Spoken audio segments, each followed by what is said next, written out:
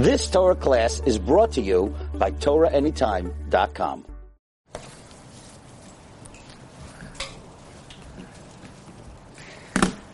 Okay, good afternoon, gentlemen. It's a great pleasure to be here this afternoon. Thank you for giving me a few minutes of your time. I want to thank Rabbi Adato for graciously giving me this opportunity to share some thoughts. You're the future of Klal Yisrael. You're the future of our people, so it's very important to understand, to recognize, to identify what my role is in shaping the future of the Jewish people. I want to thank my dear host, Dr. Phil, who, by the way, is also a very dear chavrusa of mine. We study together every week a few times. We've been learning now for over 2 years, and we're soon completing what is probably the hardest Masechta in the whole Shas, Masechta Yevamos. So thank you, Dr. Phil, for giving me this opportunity. You know, we come to a Jewish school, and we take it for granted. Yeah, we live in the United States of America. You know, in Yiddish we call it's the Goldena Medina. It's what we call the Medina Shel Chesed. It's a country that has been a very gracious host to us for over 200 years. And we take it for granted that we could come to a Jewish school and study Torah and be with other fellow Jewish students. But you have to recognize what a great miracle it is that you could come to this school and connect to the Torah today. My grandfather was a rabbi in Pittsburgh, Pennsylvania for over 70 years. He was a Holocaust survivor. He passed away about a year ago at 106 years old. He was in all the camps. He was in Auschwitz. He was in Dachau. He was in Radom. And he has many miraculous stories. I'm just going to share one of those stories with you so you get an appreciation for what we're trying to convey. My grandfather was taken to Radom, and from there he was taken to Dachau. Dachau was the machine of the Germans. It was a killing machine. And he was on a selection line. And him and his brother were selected to be taken to the gas chamber. He saw Dr. Mengele. And they were approaching the gas chamber, and the heat of the gas and the nearby crematory was so intense that my grandfather's brother said to him, my grandfather's name was Mordechai, Mordechai, please give me some water now. I'm going to die of thirst before I even get inside. My throat is so parched. And my grandfather said, we can't drink now because then our death will be prolonged. And they were literally about to be put in the chamber. And at the last moment, the Nazi grabbed my grandfather's brother by their hair, yanked them out, and said, you guys are capable of work. Get out. So from basically the next world, my grandfather was pulled out and his life was saved. And this is one of many miraculous stories that happened. Actually, I'm sure you know you guys are all bar mitzvah boys. You put on tefillin every day. My grandfather smuggled in a pair of tefillin into Radom. In Radom, there was one particular brutal Lagerführer named Ficus. If Ficus would have come in and caught my grandfather smuggled in his tefillin, caught my grandfather wearing the tefillin, he would have been shot on the spot. And my grandfather would wake up every morning at the crack of dawn. He would put on the tefillin shel yad, and then he would put on the tefillin shel rosh, and then he would give it to his brother, Henoch, and Henoch would put on the tefillin shel yad, and then put on the tefillin shel rosh. If they would have been caught, that would have been the end of it.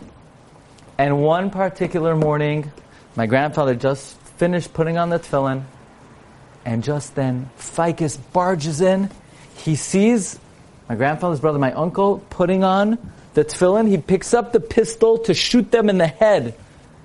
But then he gets a good look at the tefillin shel rosh.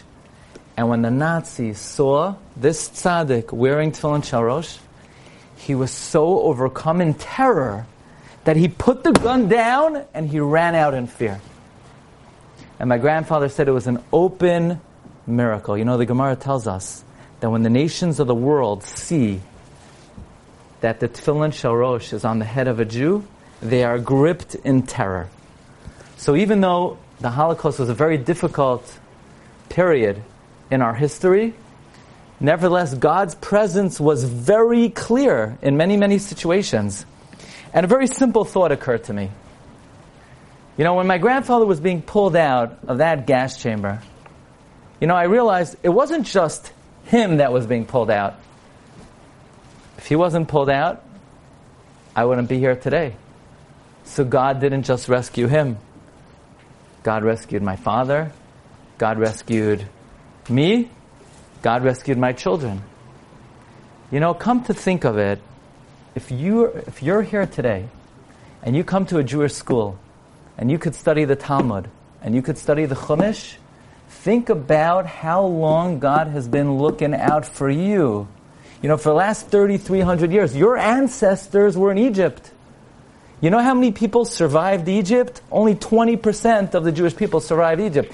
80% of the Jewish people perished in Egypt. But your ancestors made it out, otherwise you wouldn't be here today. And then the destruction of the first temple.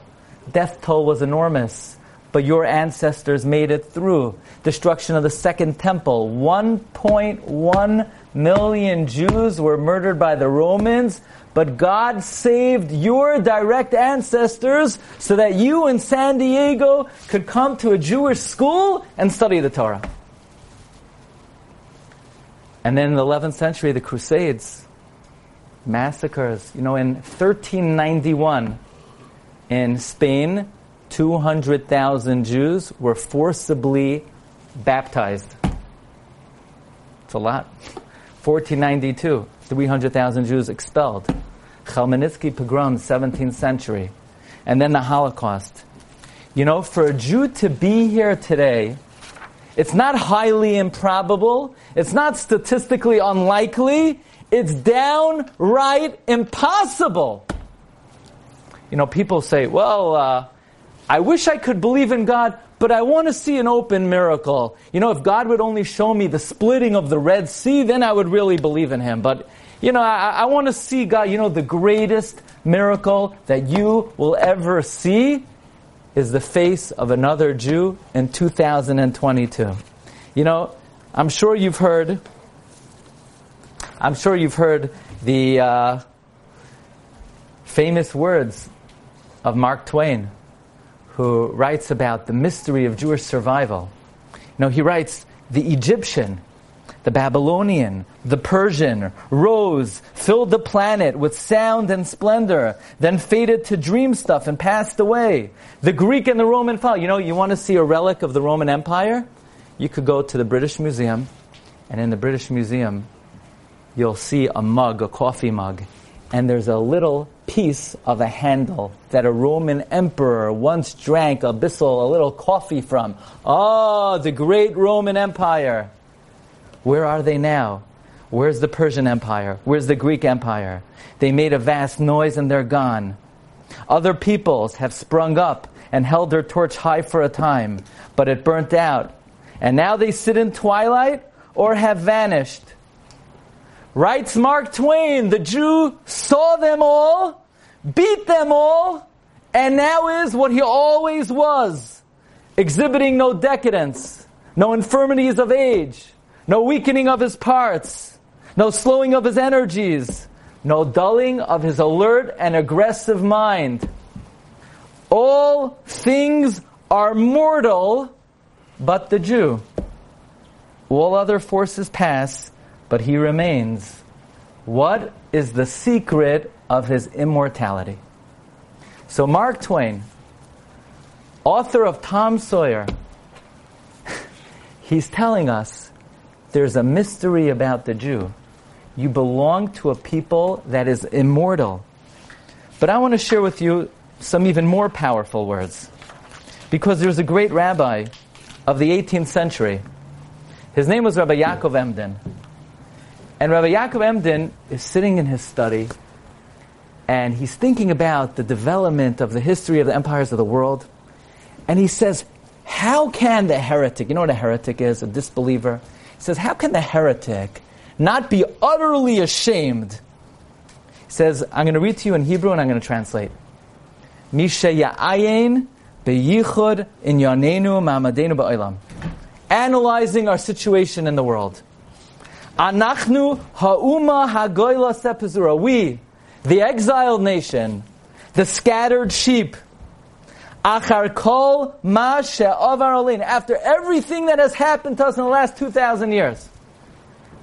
Rabbi Yaakov Emden raises his hand and he takes an oath. Chai nafshi, I swear. Ki behisbainani beneflais ela. When I think about the wonder of Jewish survival, Gadloi etzli yoser, it is greater to me, mikol nisim beneflais she'asa hakadosh baruch hu b'Mitzrayim, than all the wonders that God did in Egypt. You know, we're sitting here at 2020 and we're saying, wow, imagine if we could be around in the time of the Exodus, and we could see the splitting of the Red Sea, and we could see all the plagues, and we could see all those miracles. Then I would really believe in God. Then I would wake up like a half hour before Shacharis, and I would come running to the shul, and I would study Torah all day long. And you know, back then, when God took them out of Egypt, they were saying, if only I could see a real miracle, like a Jew in San Diego in 2022, then I would really believe in Hashem. So the most miraculous thing that you will ever see is your friend, another Jewish individual, is a miracle of HaKadosh Baruch Hu. It's an immortal, eternal miracle. And you're part of it. You know, you have to understand, when you think about, okay, so what's the destiny of our people? What's in store for our people? You know the book of Shemos? So you read in Shemos about all these miracles that God performed in Egypt. He made 10 plagues, and He split the sea. Did you know that all of those miracles are just dress rehearsal? It was a practice. What was it a practice for? It was a practice for the miracles that will occur in the times of Mashiach. Every miracle that God brought to the Jewish people 3,300 years ago is what we call Maaseh Avos Siman Labanim. Was a dress rehearsal, was a practice, was a pre-enactment of miracles that are in store for our people in the end of time. So the question is, are we going to hang on to the end? You know, there's a funny story that Rabbi Nachman of Breslov would say over about a Jewish beggar who had a good friend who was a non-Jewish beggar, and they used to go collecting together. They used to knock on the doors. They would ask for tzedakah. They would get $1. They would get $2. They would get 50 cents. And it was coming Erev Pesach. And the Jewish beggar says to his friend, you know, today is the day you really want to be Jewish. So this is what you got to do. Tonight you're going to put on a yarmulke. You're going to put on some tzitzis, and you're going to come with me. We're going to go to a Seder, and at the Seder they have the feast of the year, the feast of the century. They're going to serve fish and soup and chicken, and it's just an incredible feast. So the Gentile said, okay, I'm in. What do I got to do? He said, just follow me. You put on the yarmulke, you put on the tzitzis. We're going to go to a Jewish house because for Pesach, you know, everybody has guests. And sure enough, they got invited by a very wealthy family. And you have these two beggars sitting on the table. One was a Jewish beggar, and the other guy was looking Jewish for the occasion. So they start off the Seder, and everybody gets their cup of wine. So the beggar drinks the wine. The guy looking Jewish, he also drinks the wine. He says, "This is ridiculous. I haven't eaten all day. I'm drinking wine." And he said, "Shh, don't worry. It's you won't even imagine what's coming up." So the non-Jewish beggar is getting a little antsy. He's getting a little restless. And he said, okay, when are we going to eat something? So the first thing that they give out a radish, and they dip it in the salt water. And the non-Jewish beggar is like, his face is blowing up. He said, this is ridiculous. What kind of meal is this? And then they pour the second cup of wine. And he said, you got to be kidding me. Well, you know, when's the food coming? And then one kid after another says Manishtana. First the youngest, and then the next one, and then the next one. And this non-Jewish beggar, his friend told him, don't eat all day. You got to leave room because it's going to be the feast of the century. And after one Dvar Torah after another, the guy is going out of his mind. So finally, the Jewish beggar says, okay, we're about to wash. Now we'll get ready because it's the moment we've been waiting for. So they all sit down and they hand out this round cracker. And the Jewish beggar is eating it. He's eating it with relish, and he gives it to his Gentile friend, and he takes a bite. Blech! What is this? It tastes like cardboard. So the guy kicks him under the table. Shh, don't, you got to play along. We're almost there. Then they give out the maror. And the non-Jewish beggar is so hungry, he pounces on the maror. He eats up all the maror, and seconds later there's like smoke coming out of his ear, smoke coming out of his nose. He's so upset and angry, and he has permanently damaged his sense of smell and taste that he runs out and he goes back to their spot under the porch behind the bus station.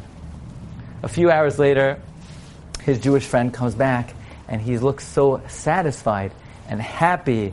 And so the beggar said, you took me to the worst experience of my whole life. I'm going to kill you. Why do you torture me? He said, if you just would have waited a few minutes longer, you would have been in for the meal of your life. But you cut out too early. You cut out too soon. So this is seen as a parable. Jewish history for the last couple thousand years has been challenging. It's been difficult. But we are vouchsafed. We are promised that every single miracle and story that you read about in the Chumash and the Navi, it's going to happen real soon. We already had the maror. We're about to have the party. We're about to have the Suda. The question is, are you going to bail out on us, or are you going to stick around until the end of the party? And that's the most important question that is left in our hands. You see, the most important job in the history of the world has been given to you guys. Because here we are, we're at the precipice of history. We're about to experience all the great promises of the Torah. And we have to make the decision. Are we going to hang around till Shulchan Aruch, or did we have enough maror? And it is our responsibility. I'll end off with one story. It's always a very moving story to me because I heard about this firsthand. Rabbi Beryl Wein likes to tell over the story that when he was a young boy in the late 40s, he was a young boy in Chicago. And this was after the Holocaust. In 1946, he was 11 years old, and his father told him, a big rabbi is now coming to Chicago to speak to us. And this rabbi was the first chief rabbi of the Palestine, and that is Rabbi Yitzchak Isaac Halevi Herzog. And he was a very aristocratic. It was before the State of Israel was founded, 1946. And Rabbi Isaac Halevi Herzog was his grandson, by the way, is currently the president of the State of Israel. And Rabbi Herzog comes off the plane. He would wear a shiny top hat, and he had a cane, and he would walk around with his Tanakh. And he gave a shir. He spoke to the young men of the Skokie Yeshiva. He spoke to all the Balabatim, all the entire Jewish community. He gave a 45-minute in-depth shir. And when this class was over, he said, now I want to have a word with the young men. And he says to the young men, listen, you know where I just came from? I just came back from meeting Pope Pius XII in the Vatican. And I came to him with a list. And this list had on it the names of 10,000 boys and girls who during the Holocaust, their parents gave them over to monasteries, to priests, to Christian institutions because the parents didn't think they would survive. And now the parents survived. We know the names of all these 10,000 boys and girls. We want our children back. Rabbi Herzog said to the Pope, give us our children back. They're ours. We know their names. We have their birth dates. We have all their information. At this point, you're kidnapping them from us. We need our children back. And Rabbi Herzog said the Pope slammed the door on his face. He said all these children have been formally baptized. And once a child is baptized, they can never come back to another religion. And Rav Herzog's meeting had ended, and those 10,000 boys and girls were lost forever. And Rabbi Herzog turns to the young men in the Skokie Yeshiva, 1946, and he breaks down crying at the lectern like a baby. Rabbi Wein said he was never so scared in his whole life. This great rabbi is weeping, is crying. He then picks up his head and he says to the boys, there's nothing I can do for these 10,000 boys and girls. They're lost forever. But you're still here. You're still with the program.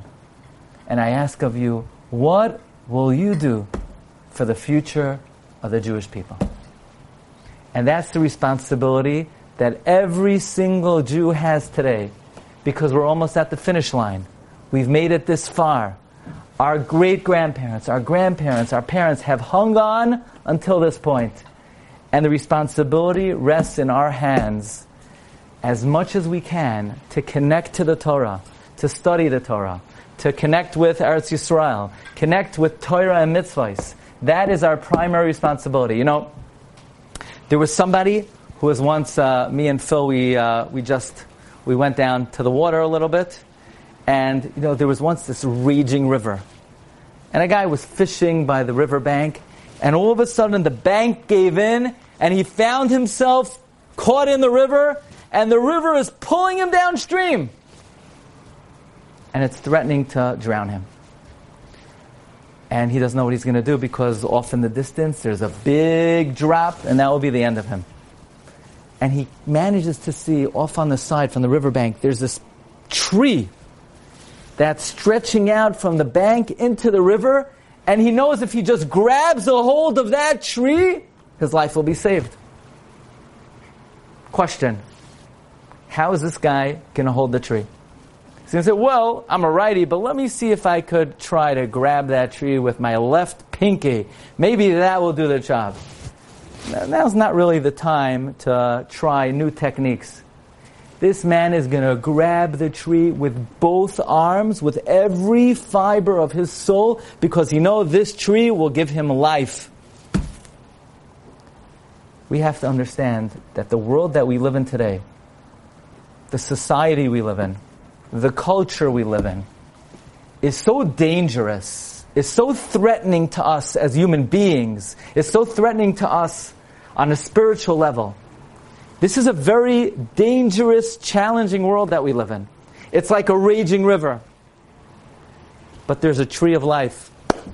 You know what the tree of life is? The Torah. But the Torah gives life to those who grab a hold of it with all of their strength. Eitz chayim hi lamachazikim ba. It's a tree of life to those who grab a hold of it. How are you going to embrace the Torah? Yeah, when my rabbi teaches, I'll listen with like my left ear just a little bit. We're going to embrace the Torah with every fiber of our soul. The Torah will give us life. It will give us happiness. It will give us success. It will bring us to the finish line. Thank you very much for listening. I wish you all great blessing and success. Thank you very much.